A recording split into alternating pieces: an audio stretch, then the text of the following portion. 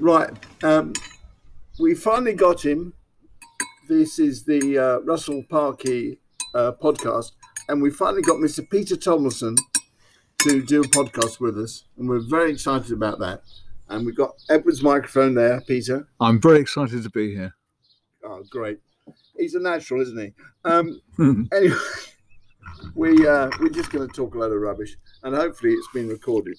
If it says it's been recorded, but if it's not, it doesn't matter. Anyway, I'm going to take these biscuits, and you take your biscuits, and we've got 2 biscuits, and let me describe the scene. We are in Catford, and we are in the garden. The sun is out. We're on a table.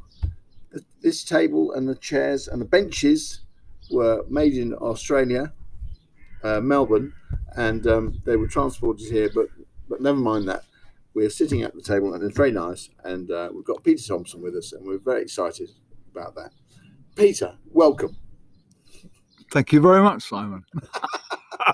Nice to see you again. And I hear sounds from next door. There's Jean and Mick next door, but they may join in the podcast later on. Anyway, Peter, tell us about. We'll go back to square one. You were born in 49. 49. Okay. And where were you born, Peter? I was born on the Isle of Sheppey. Oh, on the Isle of Sheppey. Oh. In Minster Hospital. Oh, really? Oh, right. Okay. So I believe, anyway. Okay. Very nice. And your mother was obviously there at the time. In body, not in mind, I don't think. I think she was very seriously ill when I was born. Oh, okay. My father was given a choice. Oh. The doctor said, would you like to save your wife or your baby? Really? He was given that choice. That's a terrible choice to be given. Yeah. So he chose my mother, naturally. Yeah. So you should be dead. I should be indeed. that was my start in life. Right. Okay. Well, you're very much alive, Peter. I was probably blue when I was born. Yeah. Because I was underweight. I was premature. Yeah. Yeah. Okay. And you probably weighed like the Marines, first in, first out. You know? And you weighed about 4 pounds or something. That's not far off. I think I was about that. Yeah. Well, we're very glad that you made it, Peter, and your mother made it, and we're glad you made it to Callender Road today for this podcast. Yeah, I'm parked up the road. Yeah. So I know Peter through the Catford Wanderers Tennis Club, sports club actually, but we play tennis there. That's how I know Peter. And I also know Peter because we used to turn up together to the rehab sessions, didn't we? This is for the cardiac. Yeah. Just rehab. Just so the listeners don't get confused and think we were both druggies or something. Yeah. And that was run by Dave, wasn't it? It was, yeah. At the and they stopped that now, which I think is a great shame. You know. Well, the sports centre we used to do our sessions at was the BP. Hang on, the Bridge Leisure Centre. Bridge, yeah. Previously been a BP Sports Centre, and had a massive gymnasium there, and it used to be about 12 of us turn up, and it was good fun. Very good fun, and you get to know the people, and I think it encourages a lot of people to go along. I know it did me. I sort of went and did more exercise and relevant exercise than I would have done. I mean, tennis is great. Yeah. But the exercises really were cardio based and pushed you in that direction. Yeah. They worked your heart, and with some music as well. And there's a lot of banter, a lot of good fun. Yeah. And I don't think they're going to carry on. I'd like to see if they. I would love them to carry on because I think they're such a good thing. Yeah. Well, they should come back. Yeah. That's such a good thing. But I think the Bridge, as a sports centre, has been closed down. Has it? Yeah, I didn't know that. As we speak, it is closed. It's shut. Now I don't know if it's going to reappear or what, but I mean, I would say that it's never been. I mean, I did actually go there when it was a BP Sports Centre, And I have been a sort of occasional visitor over the years since Lewisham Council took it over. And, you know, you can see it's not busy. It's never been busy. And you always wonder, are they losing a lot of money keeping this open? You know, I suspect they must have been, yeah. Yeah. I suspect so, yeah. I don't think, I mean, if it had been a great money spinner with loads of functions and bars and sports stuff going on, you know, you could understand why there'd be pressure to open it up again. But sadly, I don't think there is that pressure. That's my own personal view. But we'll see. I think in business, in retail, it's not exactly retail, but its location matters so much. Yeah. And I don't think the bridge was, or is in fact, located very conveniently for a lot of people. Well, it's in Kangley Bridge Road, which is a dead end, isn't it? I mean, yeah. You know, you drive down Kangley Bridge Road and you come to the end of it, and you can't get anywhere else. No, that's right. So it is a one way. Just an industrial estate. It's not somewhere you pass by, but that's good in that. I suppose people who have functions like to make a load of noise. So it's good from that point of view. Yeah, you could have a band and stuff, and you know, electronic devices making sound, and you would be all right there. I think it was very popular when squash was popular. Oh. And unfortunately, I think the councils, mainly the council, killed off squash to a very big degree by being very petty over the charging and things like this. Yeah, and putting the charges up and. Of course, people have the idea, well, you know, somebody playing once a week can afford £4 or whatever it is, and between two of you. But the reality is that if you're playing a lot of squash, you're using more court time than that. Yeah. And some of the better players did, and that encouraged more people. Mm. So the courts were always full. I mean, booking a court in the bridge or any leisure centre was very. Very hard. You had to get on the phone at the right time and, you know, struggle to get your court. Yeah. And basically the council killed it off. Yeah. By being stupid, to be honest. So you charging too much. Yeah. Yeah. No. Well, not just the councils, but I think clubs. Squash as a sport used to be much more popular. It was the most popular sport in the UK at one point. Was it? It even overtook angling, which is absolutely amazing. Angling, fishing was the most popular thing for a long, long time. Yeah. And it was overtaken by squash. The squash, we were number one in the world, you know. Yeah. And it was just so downplayed as a sport. So sad. And I think there's all this nonsense about heart attacks and things. And any sport, you know, will result in heart attacks if pursued to the nth degree. Yeah. And you know, humans can push themselves like that. And squash, I don't believe, was statistically any worse than any other sport. Yeah. You know? So there's all this fuss about, you know, old men getting on the court or middle-aged men and pushing themselves to do harm. Yeah. And I'm sure there was some truth in that, but that side of the problem, that side of the sport was very damaging to it, along with this issue of pricing it out. Yeah. And the clubs were just as bad. I mean, I played at Sydenham. Yeah. Played squash at Sydenham. And that's the Sydenham tennis Club. Yeah, Sydenham Sports Club. So tennis, squash, and racquetball as well. You used to play that. Yeah, and croquet. And croquet. Yeah, and I think I did all of them. But certainly they were putting the prices of the courts up at that club, and I sort of advised people at that time, look, this is a bad idea. Yeah, you're going to drive people away. Yeah, and they had a very big squash section at that time. Only 2 courts, but a lot of members in squash. Yeah. And I went away on contract, so I lost touch with them. Yeah. With the club, and a couple of years later, their membership had halved. Yeah. Halved, you know, and the people running it their attitude is, oh well, you know, they're rich businessmen, they could afford it, but it's not. All the people that play squash are rich businessmen. No. Probably most aren't. Yeah. And if you are uncompetitive with other sports, people are going to move on. And once they've moved on, and Maggie, my wife, makes a very good point. Once you've changed a habit, it's hard to get it back again. So once you change the habit of people going to the high street, they're not going to go back again. Yeah. You know, because they're used to buying on the internet, other ways of shopping. Yeah. And you take away that custom very much to your detriment, really. Yeah.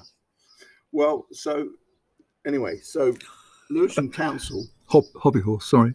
It's okay. Lewisham Council doesn't come out of this very well, but, you know, in defence of Lewisham Council, I mean, habits have changed. I can remember, you know, back in the 70s and 80s and stuff, people used to say, oh, I play squash. Do you want to play squash? Do you want a game of squash? You know, it was kind of a thing that a lot of people used to do. And it used to be seen as keeping fit. And it was involved in that. Now, since those times, we've had all these gymnasiums and workstations and stuff coming. Well, and yes. People go there and they think they're getting fit by lifting weights and yes, like that. Yes, yeah. and it's I don't think there's well, for me, it's certainly as much enjoyment in a gym. You know, you're just treading one place on a machine. It's not. You know, sport is much more interesting to keep fit with, and tennis is a very good sport to keep fit. Tennis and squash. Tennis may be better than squash, in fact, because it's slightly less rigorous. So for a lot of people, you could play tennis a lot longer than you can squash, for instance. Yeah. But yes, I mean, the argument came in with the leisure centres. Certainly leisure centres more than clubs, but leisure centres. Well, we can put more people on the squash court. You know, we can put 20 people on the squash court, 10 people on the squash court, and get a lot more money for it. Well, you know, it's not all about money, is it? No. And it's all very well saying trends change. You can same for the high street. You can say, well, people no longer shop on the high street because they've gone to the internet. Yeah. But it's not true. You know, if you put the rates up and drive the business away, and you charge an enormous amount for parking and people, whereas the one time would have gone and had a coffee and had a meal, and in a relaxed way, and you have this impromptu shopping, impulsive, not important. I'm not sure the word I'm looking for, but I mean, but by removing that, you know, this is the thing that's caused. It's not the internet. It's not people going on the internet that's caused the demise of the high street. It's the high rates and the no car parking, and it's all very well being doctrinaire and anti-car parking. But I would agree with you, Peter. Think of the trade, you know. In fact, if you Catford Shopping Centre. When I used to work for Lewisham 2000, which was a multidisciplinary group of people who'd got £6 million grant, and they were kind of improving Lewisham town centre. I seem to remember that at one stage, Lewisham had been a bigger centre than Bromley. Now, these days, Bromley is a much bigger shopping centre, much bigger town centre than Lewisham. But things, you know, didn't used to be like that. You know, we're probably going back 50 years, but... No. Only really 20 years. Okay. 20 years maybe. But Lewisham was, it was a very, very big centre. Yeah. They had the market, there were lots of shops there. Very vibrant centre. Yeah, the market's always been thriving, as it is today. But the shops as well. Yeah. You know, very, very thriving centre. They did have, in the sort of 70s and 80s, I think they had a lot of problem. They had crime in the car parks, and people saw it as a place to, for crime. and you know, a lot of people used to sort of come down from Blackheath and shop there and stuff. And I've got a funny story actually for you about the Army and Navy store, which I've got to tell you in a minute. Okay. And but definitely, but Lewisham, you wouldn't go to Lewisham. You know, the rich people of Blackheath don't any longer go to Lewisham town centre. I think Lewisham was always, or used to be rather, fairly down market. And that's reflected in the goods that the shops sell as well. So I think Bromley's always had a slight edge and advantage from a retail point of view. For that reason, it's more upmarket and more people probably want to shop there. You know, everyone. So it has that advantage, but also Croydon was an enormous and very highly successful shopping centre. And the car parking restrictions on car parking completely decimated the shopping the centre. Really? Yeah. So you know, absolutely crazy, absolutely crazy. You know, we drove through Croydon because we were going to West Sussex to visit our friend Chris, and of course now during this COVID crisis, Croydon is absolutely deserted, and it's got loads of huge office blocks, very high, and they're all shut down. But maybe they'll come back. But I mean, Croydon probably get converted into housing. Now, historically, when Croydon was a kind of new town, wasn't it? Was that after? When was it built? When was Croydon town centre built? Those big, tall buildings and stuff. When did it all happen? I couldn't tell you exactly, but I do know. I mean, I lived in Reigate for quite a while and came through Croydon and up to Croydon. And there were big buildings then, you know. So you're talking about 40, 50 years ago. Are we talking about the 60s? Yeah, certainly. So they were there, but was it after the Second World War, or? I don't really know. I think the 60s were quite big for Croydon in, you know, the office blocks and stuff like that. So we'll have to do our research and actually. Actually, I should also make my view on cars clear and cycling and stuff like that. I'm very much pro cycling. I think it's excellent, and I like to see people walking and cycling and playing sports. So promoting cycling and walking, I think is very good, and the councils do that, which is great. And Peter, didn't you once bicycle from London to Brighton? I did, yes. That's right. I remember that. You told me that. Yeah. That was on the Father's Day charity ride for the British Heart Foundation. Okay. So it wasn't that long ago you did this? No. I was in my 60s. Wow. So I trained for it. I bought a bike for £5. It was it was down towards Horsham. I bought it from because I don't know why that is just advertised at £5, and I went down with my wife, and this thing was hanging up in the garage. It was incredibly dirty. I got back and washed it off with a hose pipe, and then went over it with a steam, steam thing, and got it all clean, and then oiled it up, and it was fine for training. There's nothing wrong with the bike at all. I think the gears slipped a bit, but it was, for my purposes, it was. It was great. Peter. And then a friend of mine loaned me or gave me like a racing bike, which is the bike I actually used. And unfortunately, somebody knocked me off the bike. Yes. And I ended up the dislocated shoulder. That's right. I remember the story. But I still carried on and got to Brighton. With your dislocated shoulder? Well, I got no, I didn't cycle all the way, but I was taken at the. I think the ambulance picked some of us up and took us there. Well, took you to Brighton, did they? Yeah. Oh, that's good. And with the bike, and I actually finished. I did actually finish the race, or the ride on my bike. So, Really? so I carried on riding. I was riding on my bike and crossed the line and got my I got a medal for doing it. With your broken shoulder. And I dislocated. Yeah, I had done most of the ride. So it was towards the end of the ride I dislocated my shoulder. Yeah. Can I take you back? Can we go back to the Army Navy store in Lewisham? If you want to, yeah. And my friend, who I was just talking to on the phone yesterday, his name is Chris Hare.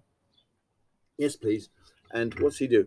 Oh, he's he's a clown, and he's also he does memory man stuff. Oh yeah.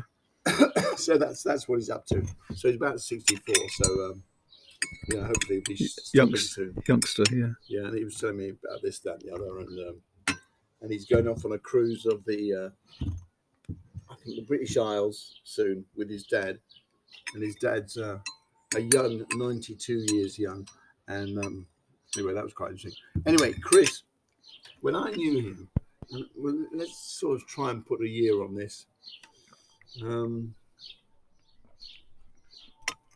Anyway, so I think I met him about 1981 or something like that. Anyway, we're going. Can I take you back to the sort of mid 1980s? And Chris Hare he wanted to be a comedian, so he wanted to do that as a job. And the thing is, if he did 10 shows, 4 of them would be fantastic, 4 of them would be average, and 2 of them would be very poor. Okay, so but he's very focused, and he kept battling away. He wanted to be a comedian, and he was very friendly with Stuart Littlewood, who at the time managed Cannon Ball and Max Boyce and people like that. Yeah, good names. And anyway, and I knew him because we worked on the holiday centres, holiday camps, and that's how I bumped into him. And he would go back to doing that in the summer.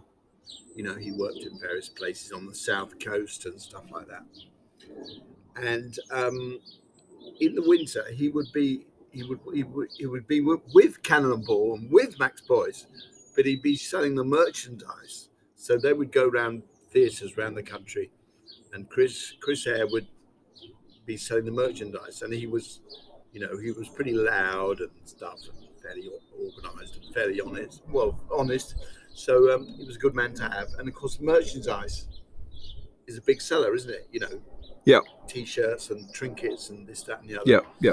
So you can see that, and I think in those days, you know, people used to buy tapes of the show. You know, this is before the internet, really. Actually, they still do. Yeah. If you go to something like the 60s, which my wife and I do. Okay. With friends, you know, they're still on sale, are they? And it's amazing. you get the 1 BG and things like this. But it's great fun, and they're still selling CDs and stuff. Okay. And memorabilia, and you know. Yeah, they're still. Okay, that's good. In Croydon, Fairfield Halls, we've been a few times. Yeah. Which has been redone. Yeah, it's been done up, isn't it? That's been a disaster as well. But anyway, Croydon another Council, story. Croydon Council, as we speak, are bankrupt. The whole council's gone. It doesn't surprise me that they've been. Yeah. It doesn't surprise me. Yeah. Anyway, can I get back to my story? You can, of course. Yeah. Right. Well, he was. So I think I've given you a picture of him in this. You know, in the summers, he was working in holiday centres, and in the winters he was kind of doing the merchandise for, you know, Cannonball or Max Boyce or whoever. Anyway, another friend of mine, a chap whose professional name is AJ Marriott, and whose real name is Alan Johnson. he's alive and well as we speak. Anyway, he said and he was living in Tilbury at the time. Tilbury on Thames, and he said to Chris Hare, he said, and I'm sorry, I'm going to have to do AJ's Lancashire accent. He said, Chris, the thing is, why don't you do these kiddie shows? These agents keep on at me to do kiddie shows. I say, I don't want to do it. But I can get you loads of work doing kiddie shows, you know, if you want to do that, Chris. Anyway, so, and Chris Hare took him up on it. He started doing a few kids shows. Anyway.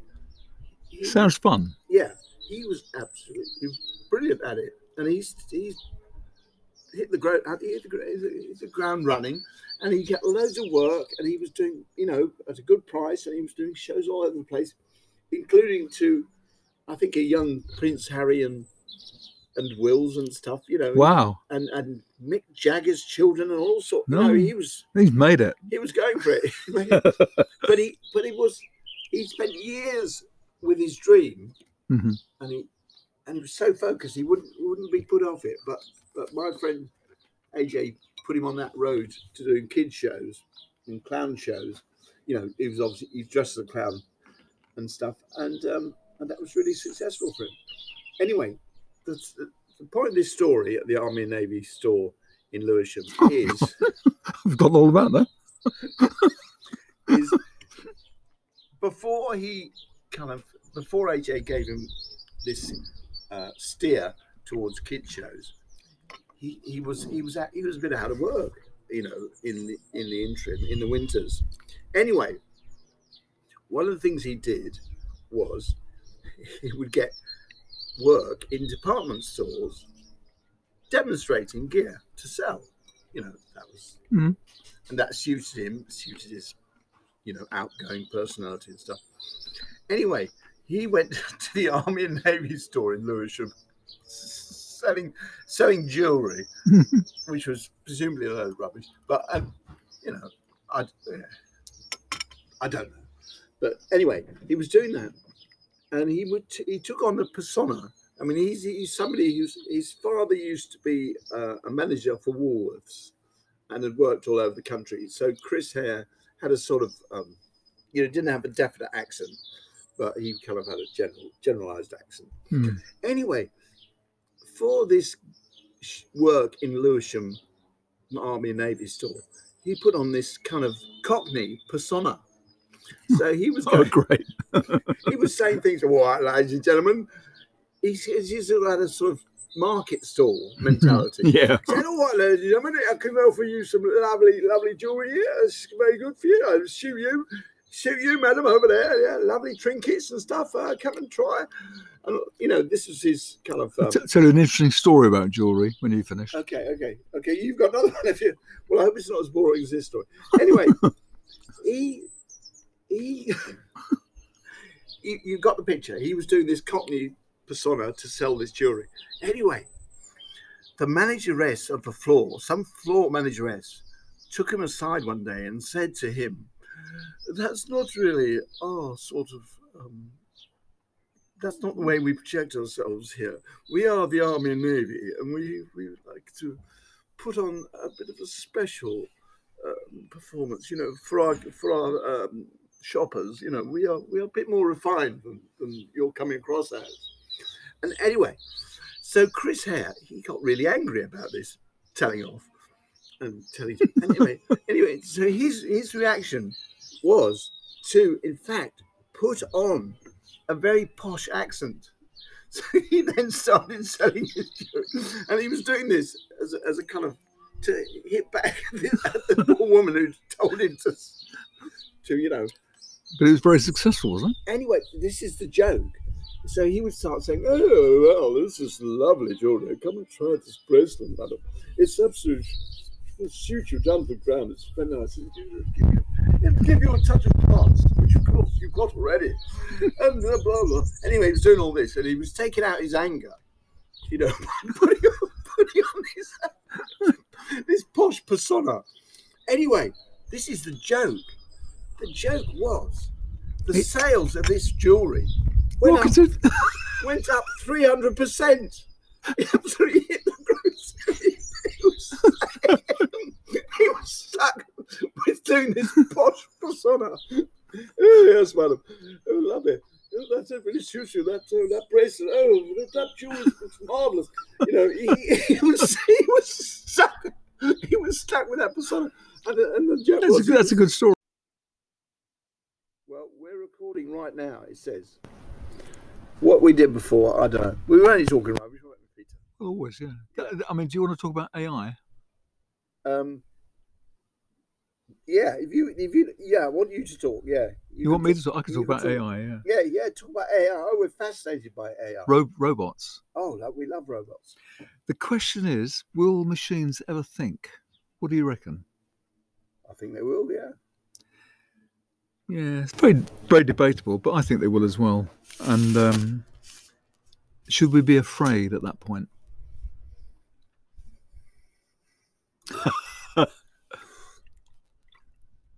Probably yes. I mean, this robotic thing and AI is quite frightening. I mean, the right now the Russians have, or had a few years ago, a completely automated tank. Yeah. That was used to guard airfields, and it patrols the airfield and shoots up anything it doesn't like. You know, it's got a mind of its own. Yeah. Well, I mean, I think that's all right. I mean, the alternative is to have people manning the tank and guards around the airport. Yeah. And, you know, they could make mistakes, and they could, they could have mental health issues and stuff, or they could be bribed or whatever. So, indeed, yeah. You know, you none of those problems would happen to an AI. And tank, then you look at car industries. At one time, thousands of people were involved in making cars. Yeah. Now, well, there are hundreds of people still involved in making cars. Yeah. And if you look at some of the bigger plants, there's even thousands, but yeah. Nowhere near compared to the times when mass production first came about. Yeah. And you see these huge plants and all the robots in them, and almost everything is, well, pretty well everything is automated. Yeah. Almost everything is automated. Yeah. And it's fascinating to watch. Yeah.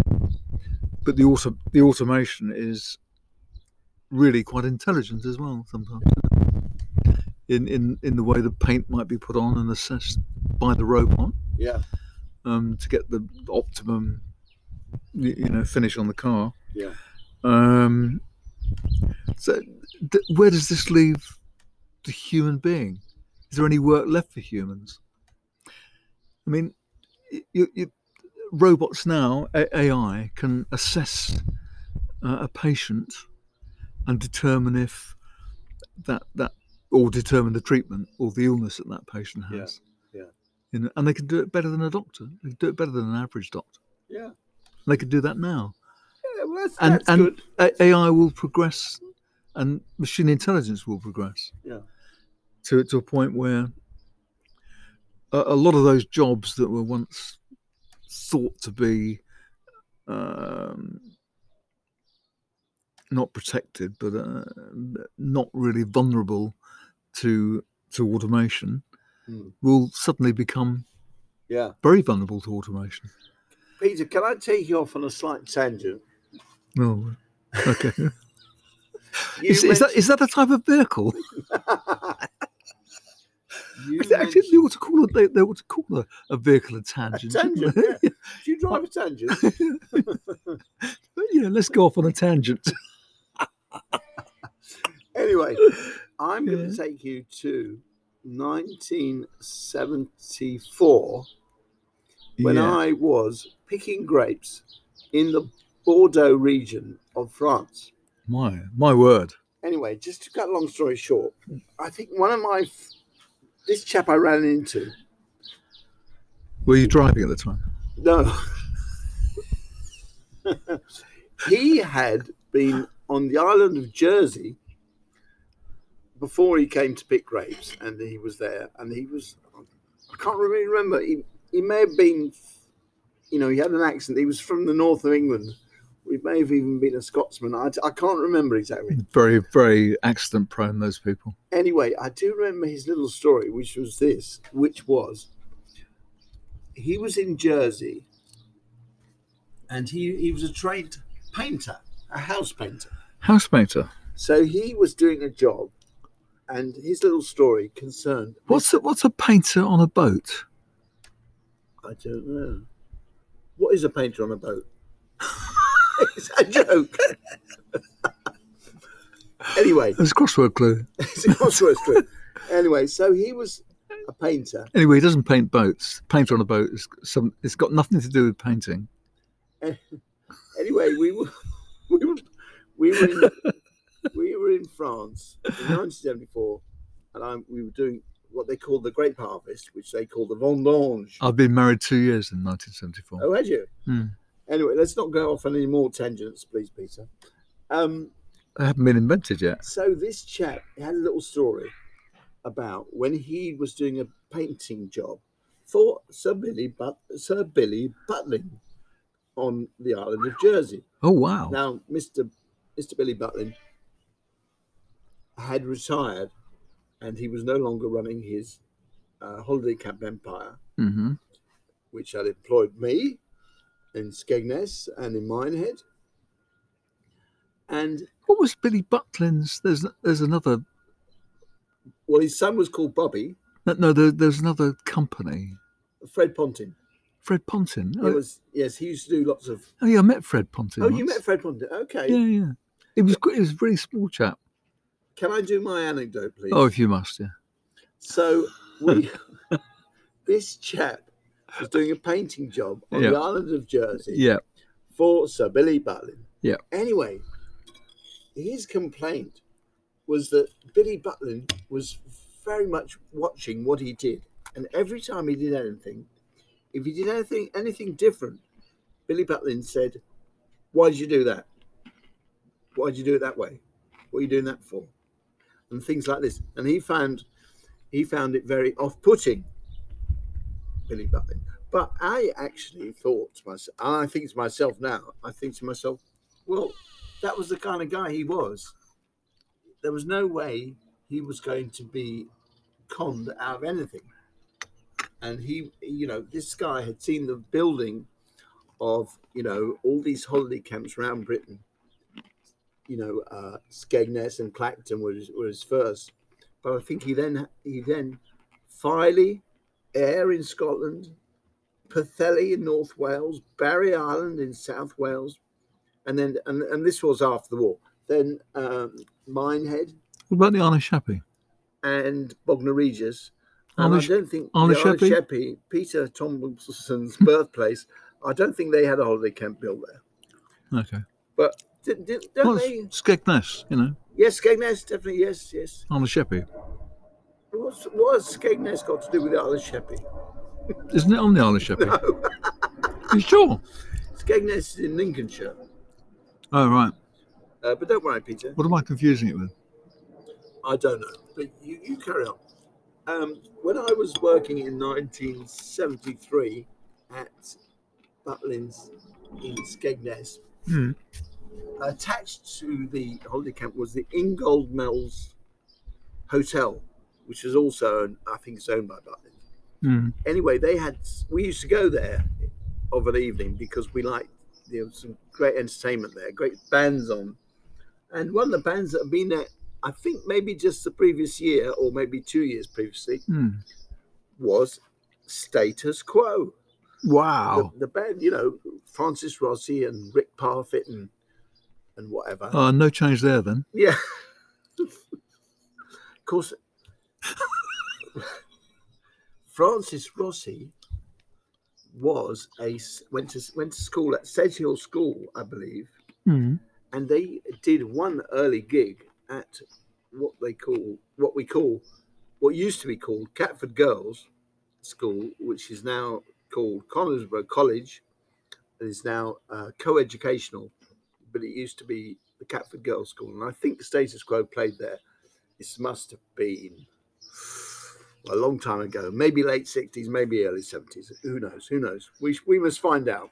We should have a researcher on this program. Yeah. They should know what they're talking about. Yeah. Anyway, there we go. Where were we? Oh yeah. We were at Butlin Skegness in 1974. 74. Yeah. 74. In 1974, we were at Minehead. Oh, well, okay. In 73, we were at Skegness. And I think it was great for me. But you must have been very young then. I was 18. Oh, 18, yeah. Yeah. So I was there. What was I doing? But I was very impressed because the Skegness camp used to feed 3 meals a day, waiter waitress service. And I think they used to serve 14,000 people a day. So they have loads of different dining halls and stuff. And very organised. I was very impressed by that. And I am to this day very impressed with that. Whereas, should have got Billy Butlin doing PPE and stuff, shouldn't we, really? Well, yeah. I think, during the Second World War, that's exactly what they did. They thought, this is a man who now knows how to build an accommodation unit. And they said to him, well, then they did a deal with him. And, whatever the Ministry of Defence or Ministry of War or whatever. Yeah. And they went to him and they said, right, build us. We've got millions of Canadians and Americans coming over. And they want accommodation. Build some huts for us. They are going to invade Europe. And we want you to build accommodation for them. They did a deal with him. In fact, the deal, since you asked, I think the deal was you can buy these holiday centres back after the war, and you could buy them for 60% of what you built them for. So that encouraged him to keep the costs down because he knew it was going to be cheaper for him after the war to buy them back, and which is what happened. And as it happens, that was a cunning. Yeah, it was cunning policy, wasn't it? Yeah, it was a good move, really. Good business. Yeah. And after the Second World War, people used to holiday in his holiday centres in the very same accommodation that those Canadian and American soldiers had stayed in. Yeah, and prepared for the D-Day landings and the invasion of Europe. Yeah. Sorry to interrupt you. Yes. On the D-Day landings. Yes. Very interesting. Yeah. There was a troop called the X Troop. All right. I was just on the box, on the television. Yeah. And these guys were commandos. Yeah. And they were all German speaking. Okay. So they were assigned to different units. Yeah. But the idea was they could go in early, and if required, they could speak to the German troops and say, please surrender, or whatever it is they had to say to them. Yeah. But there was an account of the guy landing on, I think it was Sword, might have been the Sword Beach, Okay. Which is a British beach. Okay. And you tend to hear of all these stories of Utah, where massive number of people killed. Yeah. But people forget and underrate the landings on those beaches. Yeah. Because he describes, getting out of the landing craft of people dead and dying all around him, bullets coming around, jumping into the water that was already full of blood from people who were dead and dying. Yeah. So that was a pretty horrendous experience. Yeah, it was, yeah. And it wasn't, we didn't just land, very sweetly without loss of life in Sword.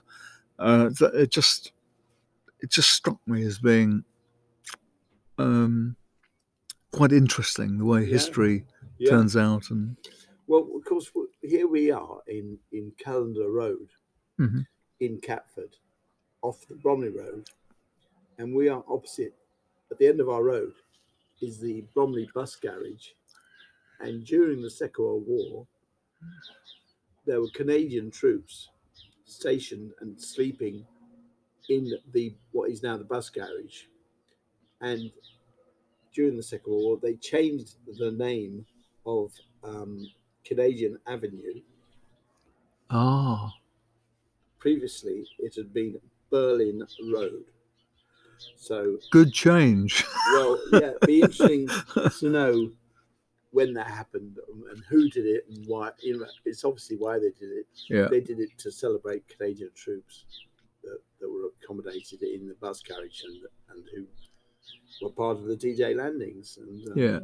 and went on to Well, went on to Germany. they landed with the British, yeah, and in the British part of the yeah, operation, not the American part. yeah. Because we're doing this all backwards, but of course, Peter, you lived and worked in Canada, didn't you? I did, yes. I was there for about 18 months, maybe slightly longer. So yeah, go on, Peter. It was in the 80s, early 80s. 79, I started my business. Yeah. And I had the contract with very large insurance concern. Yeah. And they had offices in Canada. Yeah. And they owned the Canadian insurance company, and a company called Stuart Smith Agents, insurance agents, and they would basically funnel the insurance to Lloyd's at London. Yeah. So that was the business, and I was there for about 18 months. Okay. The project overall was longer than that, so it would have been early 80s, and it was good time to it was a good time of my life. Good fun. Looking back on it, yeah. Well, even at the time. Did you ever, think of staying in Canada? Yes, quite seriously, because it's sold, and salary would be better, and all the other things would be better. But I looked at it, and you got a bigger car and a bigger house and all the rest of it. But that was it. You weren't really very much better off. Okay, slightly better off in terms of immediate surroundings, but it wasn't going to make a massive difference to my life. And there are things that I didn't like about Canada. I liked a lot about it. It's a very nice place, but things I missed, and silly things. If you're abroad, you miss silly things like butter and cream. The butter and the cream is different. The cream, especially. Nothing like English cream. It's just great. And the milk. If you homogenize the milk too much, you ruin the flavour of it. So you don't get the same quality of milk for tea and stuff. So and there's all the relocation and the rest of it, and parents and stuff like that. So it was. We did look at it quite seriously. But no. So were you living out there with your wife Maggie? No. Maggie was in this country. Okay. So she came out 3 or 4 times. Yeah. But she basically stayed working and living in the UK. Yes. So we were apart for that time. And it was the time of the Falklands War as well. That was so I didn't really get the news of that. We're talking sort of 1982 or something. Yeah, I was there during that time. So you decided not to live in Canada and come back to UK to live. And how lucky we are to have you back with us, Peter. I've always thought so, yes. Lovely. Anyway, let me just try and see what the hell is going on with this. It says here that we've been talking for 18 minutes and 51 seconds.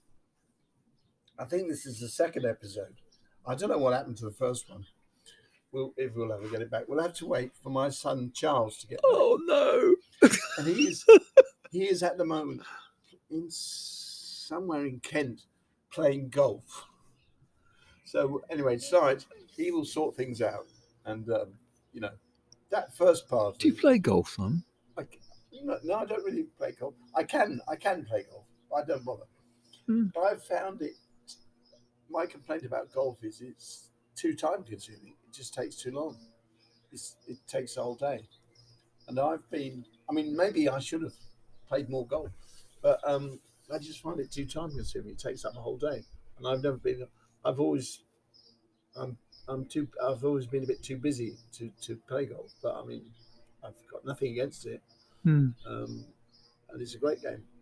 And in fact, what I do at the moment, I'm doing volunteering at various places, including Beckenham Place Park, and that was a golf course from which the London County Council started, I think, in the 1930s. Wow. They made it a golf course, and it's now not a golf course. For 4 or 5 years, it's been the Lewisham Council stopped it being a golf course, and it's now open. Well, it was always open to the public, but it's now full of. As we speak today, the playgrounds and the whole park will be full of people. There'll be lots of people.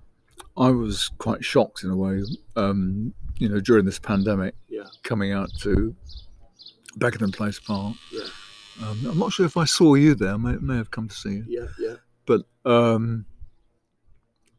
I thought that this was a time when distancing was important and yeah, care was important, and I didn't think people were keeping their distance enough and stuff like that. yeah, yeah, I was quite shocked in a way. yeah, I mean, they were. I mean, it was outside, obviously, yeah. so it's safer for that reason. Mm. But if you've got the opportunity to keep a couple of yards away, why not do it? Yeah, yeah. So you feel people weren't keeping their distance enough for you at the time, but I mean, the scientific evidence at the time was that you should do, and since that's not been refuted. So, and if anything, the evidence is that droplets and micro droplets. Can't remember the technical name for them. But, spread more than the 2 meters. So your risk is there even with greater distances. Yeah. Obviously, medicine is an interesting thing. It's a question of degree. So there's no absolutes. You get a bug and you're going to get sick. It's how many bugs you get. Yeah. And can your system cope with it? What percentage risk is there? Yeah. So it's a strange question. So Yeah. so whereas theoretically there's a bug there, you might catch something, and very very small number of people might do. Yeah. The actual risk is much smaller than that. Yeah. But nevertheless, it's there. Yeah. I throughout my life I've been a risk taker. But I've always assessed the risk and not taken unnecessary risks. Yeah.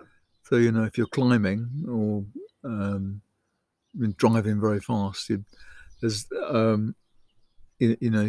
go within the limits, within your limits of the car. You make sure you're tied on at different places. You don't take an unnecessary risk. Yeah. Basically, even though the risk is there. So why do people take risks that they can easily avoid? I don't understand the mentality. Yeah. It's quite strange. At the last weekend we were in Dorset, and they had an artists' week or fortnight where different artists were showing their works, opening their studios and showing their works. And I can't remember her name now, but there's something like Mirrally, or a Christian name, very strange first name. I can't remember her surname now. Howden, maybe. Mirrally Howden. But she was anti-masks. No, don't wear a mask. And it didn't bother me a lot because I'm double vaccinated, and she'd been vaccinated, so the risk was really, really quite low. I think almost negligible. But her attitude, was, I don't understand why people have that attitude. Why not take these things seriously? Yeah. And it's interesting. Statistically, the people that are currently in hospital and suffering, also dying, I guess, are people who've been a lot of them have been offered the vaccine, percentage-wise, and not taken up the offer. Yeah.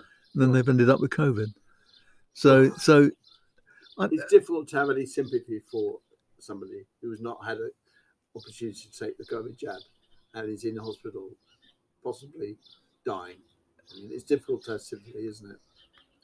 But this well, you can. I mean, because they're humans, and yeah, and of course we do. people but, make mistakes. But it's just very sad that people yeah.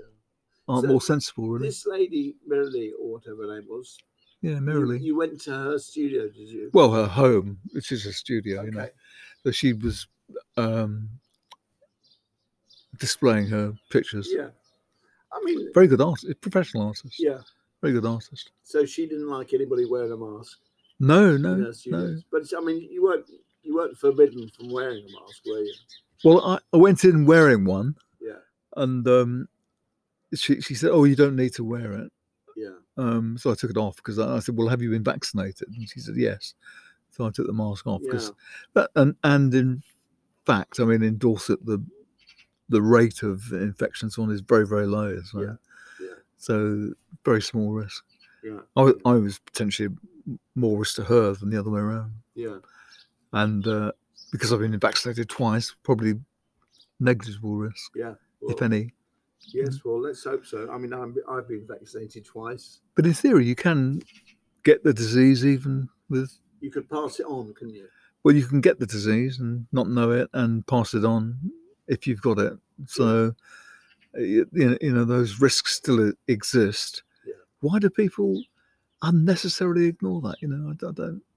I suppose I did in that instance, but you know, people are taking much bigger risks than that, and I find it very strange. Yeah.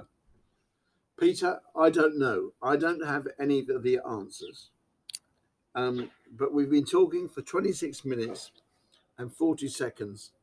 It's been great talking to you, Peter. And it's nice seeing you again, Simon. Yes, nice to see you, Peter. Now, of course, Peter, as a tennis player, not only is he a tennis player, but he's actually qualified to teach tennis and to teach racquetball. Well, not tennis, really, squash. Oh, beg your pardon, I've missed out squash. Yeah, no, no, squash and racquetball. And if that first chat we did for about half an hour, if we've in fact kept that, you'll be able to listen to Peter's views on squash, because he's a passionate squash player and a promoter of the game, rather like our other friend, Cosmos Charles. He loves squash, and he's really passionate like yourself. We'll have to get you two together to talk about squash. It'll be very, very interesting. I knew he'd played. I didn't know he was passionate about it. Oh, he is. He is, isn't he? Yeah. He loves his squash. But I didn't know that. I didn't know that. The other thing is, he hides his thing under a bushel, you know. He's